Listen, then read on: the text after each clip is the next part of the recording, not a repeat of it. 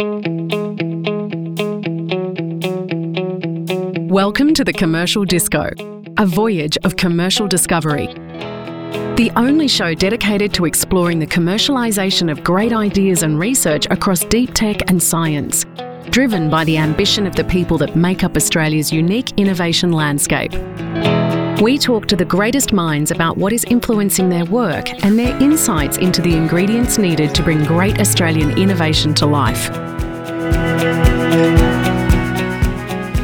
Hello, I'm James Riley. I'm the editorial director at innovationoz.com. Welcome to this episode of the Commercial Disco. I'm talking today to Nick Gonios. He's the founder of Circulist, a serial entrepreneur and now investor in lots of things and a builder of responsible products. Nick, welcome. Thank you. Nice to meet you. Nice to connect again after being quite a while, James. So Nick, we've known each other for quite some time. Over your career, you've done a bunch of different things from, being the chief executive of a ASX-listed company to Big Four consultant to commercialization advisor, all of these things. Today, we're talking about the circular economy. We all have our view of what the circular economy is, and I think it ranges from the quite simple to the very complicated. When I talk to you, what are we talking about in relation to the circular economy? So when you talk to me about the circular economy, the best reference point that I use is Ellen MacArthur's book. Let me just take one step back. Well, I think we just need to all recognize that the way that we produce stuff, consume stuff, and dispose of stuff is a problem in our world. And we seem to have built some amazing systems globally and even at a local level that just seems to make all that stuff invisible to us, right? We pay our rates every year or every quarter, and for some reason, we get these bins every week, and we dump stuff in them, and they sort of disappear, and they go somewhere, and we get to continue to live our lives, and we throw stuff out, or we seem to use them, and then we might trade them in for something else, and never really consider what actually happens ever to those sort of materials and what we have sort of disposed of in terms of resources and value, so to speak. So the circular economy. So what we have known is, in speaking in that sense, in that sort of language, we're pretty much talking about what we call the linear economy in the current industrialized economy, the complex economy around the way our industries operate. And it unfortunately has been heavily driven by price and not recognizing the negative impacts that we have created in our world in terms of waste and resource depletion, environmental impact, right? So moving forward, sort of how do we solve for that is very much what the circular economy is trying to do, is sort of be the opposite. It's sort of a new frontier around eliminating all those negative aspects to how we live and operate and do business and be civil servants and so forth, and trying to eliminate all those negative things out of the equation. So Ellen MacArthur Foundation is probably the forefront sort of authority when it comes to circular economy, and amazing work by Dame Ellen MacArthur, has defined three principles around the circular economy, which I strongly believe in, which are, we must eliminate waste and pollution, which circulate products and materials at their highest value, which is the important part, at their highest value. And we should always try and mimic nature and regenerate nature by decoupling economic activity from the consumption of these finite resources. So that definition very much shapes the theoretical framework that is circular economy. Okay, well, let me put this to you. In Australia, it's certainly not a new concept. I mean, we all put our cardboard in the yellow bin, I guess. I wanted to ask you specifically about the maturity of the conversation here, because you've taken in your explanation that definition to a different level to what we discuss here in Australia. I just wonder what's your commentary on that? So my views on it is that there are two versions of the circular economy. And we in Australia and in most mature markets, I would say in most countries and cities around the world, seem to gravitate towards what I call version 1 circular economy right now. So without being disrespectful to our economic leaders and our business leaders and so forth, I've created this new term called green lipstick on the pig. May not be politically correct, but green lipstick on the pig is what we're doing in today's term, which is circular economy version 1. And what does that mean? When we look at circular economy, we look at the features in that operating model and look at recycling, waste, right to repair, extending product life, product stewardship. All these things are actually features of an operating system that, unfortunately, we are slapping a badge of circular economy on those features as we're trying to solve them. but they're not true circular economy. And true circular economy needs to be what I believe under the circular sort of operating thinking is version 2 of that, which is where we eliminate recycling, right to repair, extended product life out of the equation to really shift towards a new operating model where we actually go after dealing with the problem and shifting away from being a theoretical thing that we have a hard time dealing with. In Australia, I believe if I rank it 1 out of 10 right now and where we're at, I reckon we're at about 2. Okay, so that says a lot. Let me ask you this. You're very much involved in the startup space, I guess. You're certainly interested in entrepreneurialism. Tell me if I'm wrong, but to price those externalities that we talked about in the consumer goods that get produced, that's going to be heavily reliant on more regulation of markets, right, to change corporate behaviours. So how does that kind of square with what you're trying to do here? So, yes, in all markets sort of trying to move forward and progress in inverted commas, whatever that means, there are sticks and carrots, right? So if we look at the Europeans who are leading the pack on this, they are heavily regulatory compliance driven in their approach. I actually went over to Europe, as you did last year. I did a 5-week personal circularity study tour and visited about half a dozen cities and met with a lot of circularity practitioners and financiers and government officials and business entrepreneurs. And what I got to experience was it's all different but the same. And what do I mean by that? The reality is being a heavily sort of, I'm not saying regulation is a bad thing, but leaning towards into regulation around trying to drive this change.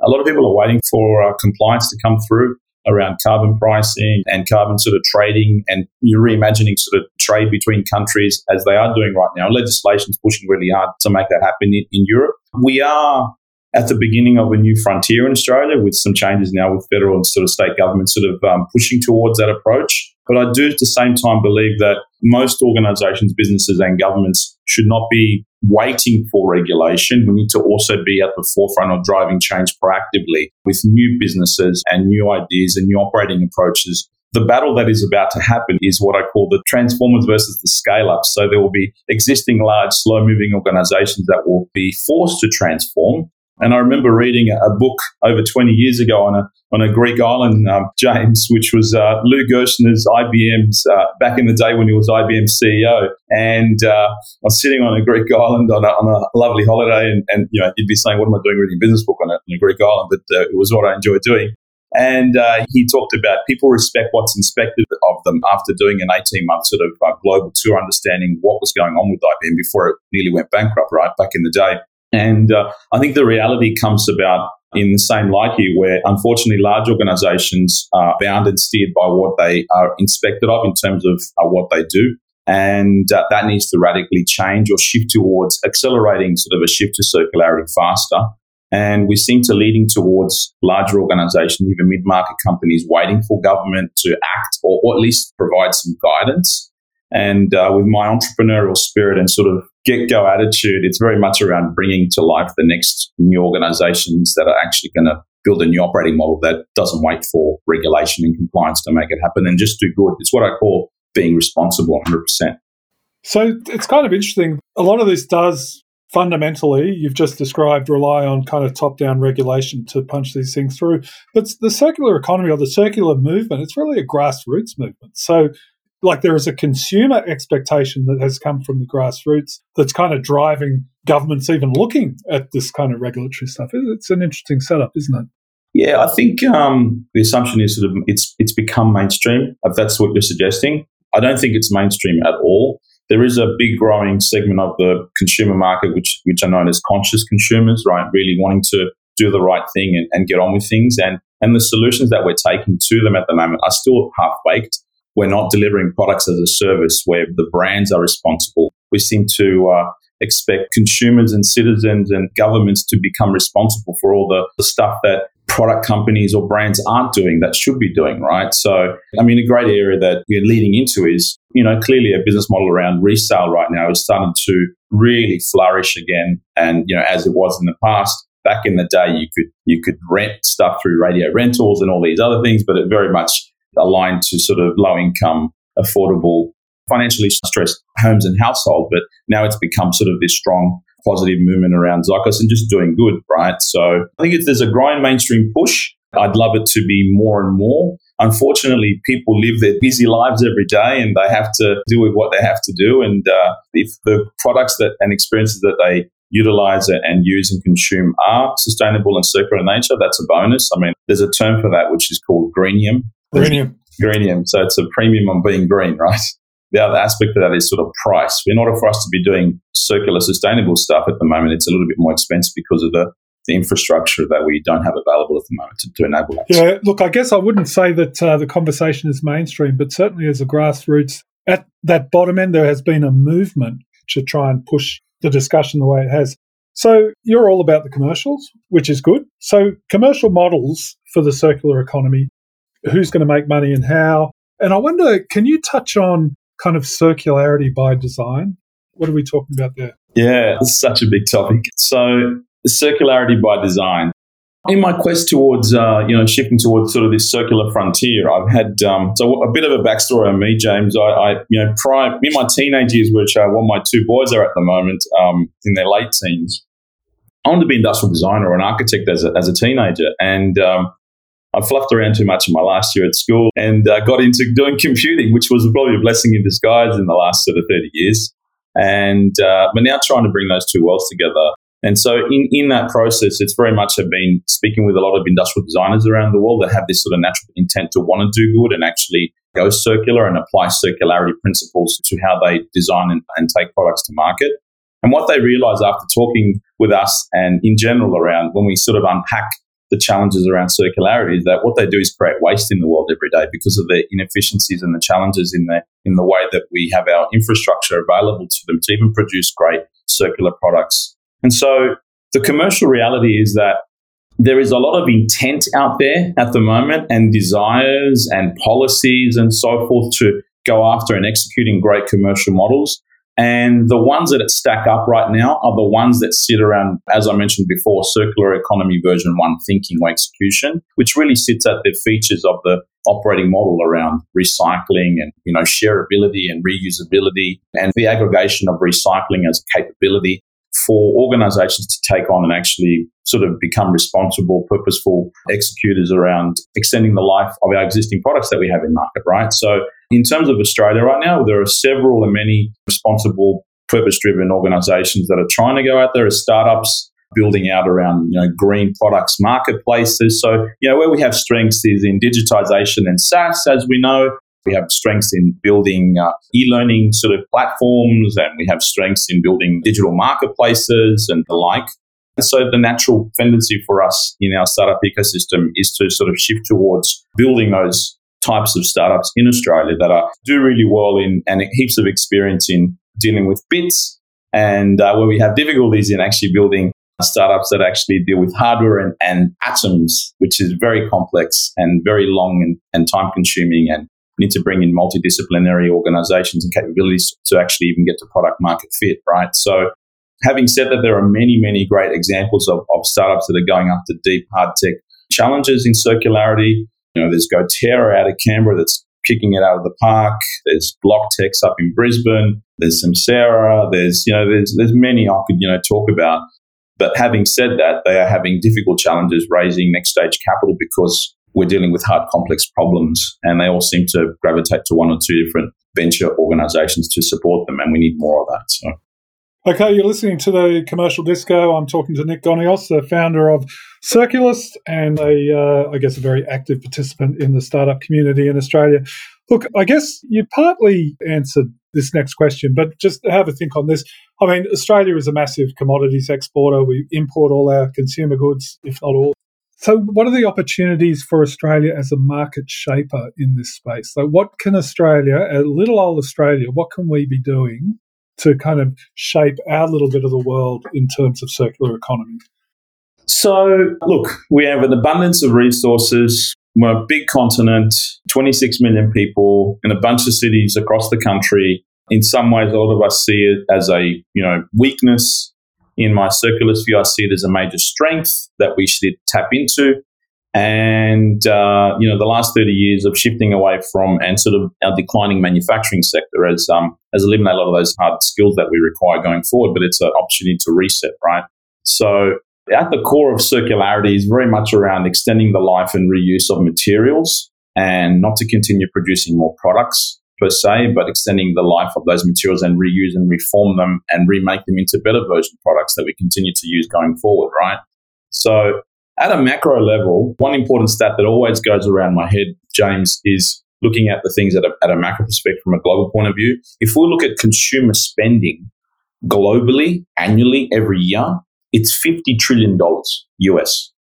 $50 trillion US goes into supporting consumer spending globally, right? Now, when you break that up, there are a dozen industries that support that consumer, that highly over-consuming sort of nature that we have, right? We won't go into that detail because that's like hours of conversation. But what supports that is, the shipping sector, the manufacturing sector, the mining sector, all these sectors that support, in my view, not just consumption, but overconsumption, right? And because of that, we are sort of a great nation that supports that current industrial construct of overconsumption. But at the same time, I believe we have an amazingly strong and world-leading cohort of smart, talented, go-getting people that can reimagine how we can build these new operating models so we can actually start to look at shrinking the manufacturing and production and recycling capability to a smaller footprint, where we can actually enable ourselves to start to what we call in the sector closed-loop systems building and servicing in local cities around the world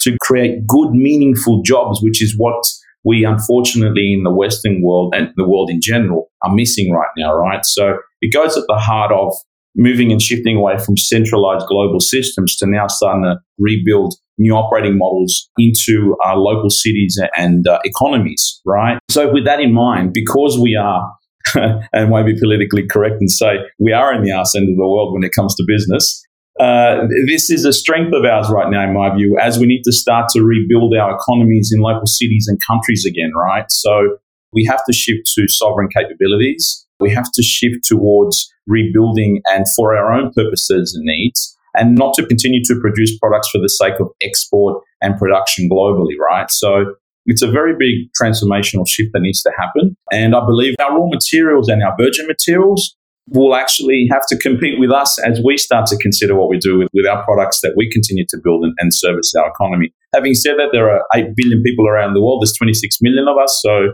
they'll probably continue wanting to use more of our materials and won't see the mining sector or resource sector go away, which raises another big point, James, which is as we're shifting to electrification, I don't know if you know this as a fact, but shifting to EVs, we're going to need 4 times the amount of copper that we do in an existing vehicle, right? So the shift to electrification and decarbonisation is going to have more dependency on countries like Australia. Yeah, we're certainly at an interesting point in time right now in terms of this giant reset going on in terms of supply chains and how we think on these things.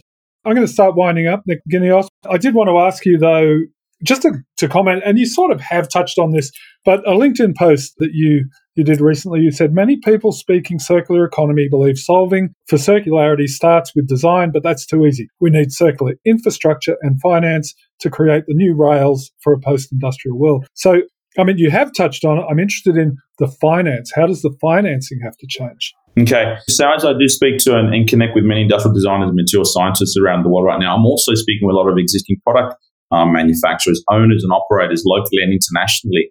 And one of the challenges they are facing is that, especially in Australia, amazingly, they have difficulty getting transition capital to shift to circular operating models, right? So there's a lot of intent out there, but our existing banking sector and our existing finance sector does not enable an easy sort of transition pathway, and therefore basically meaning the products aren't there from a financial point of view to enable existing mid-market manufacturing companies, which there are in Australia. We've got 75,000 product manufacturers. 92% of them are less than 20 employees. So it's still in the grand scheme of things, unfortunately, a cottage industry. We've got fabricators and metal workers and the like. And there's about 3,500 that operate with about up to 200 employees.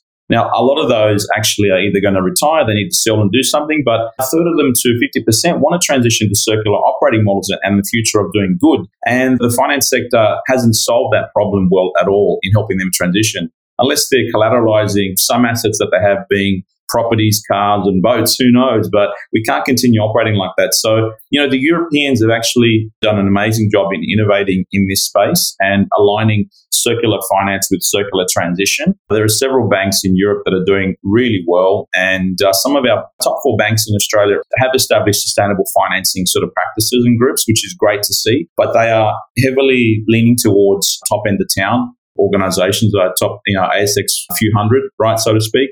And what we need to do is start to enable our mid-market and middle part of our economy to start to shift to circularity with new financing solutions. And, things like green bonds, as an example, is one instrument, James, that needs to be accelerated. It's been used locally in Australia in a few different large projects and builders and developers, but we need to make it available and, to use a word, democratize it and make it more available at scale. And sustainable finance is trying to do that. There's a massive growth in green bonds, as an example. And I don't think we need to be selling equity to enable that happen, so to speak. So.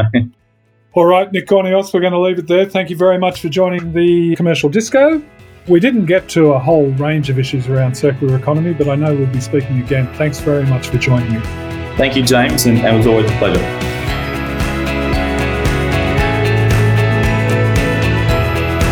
We hope you enjoyed this episode of the Commercial Disco podcast. Please like, subscribe and leave a 5-star review wherever you heard us. And please visit our website, innovationoz.com, to check out our reporting on tech, innovation and public policy. You can also follow us on social media to ask us any questions or to suggest a guest for the show. Until next time, this is the Commercial Disco wishing you a great week ahead.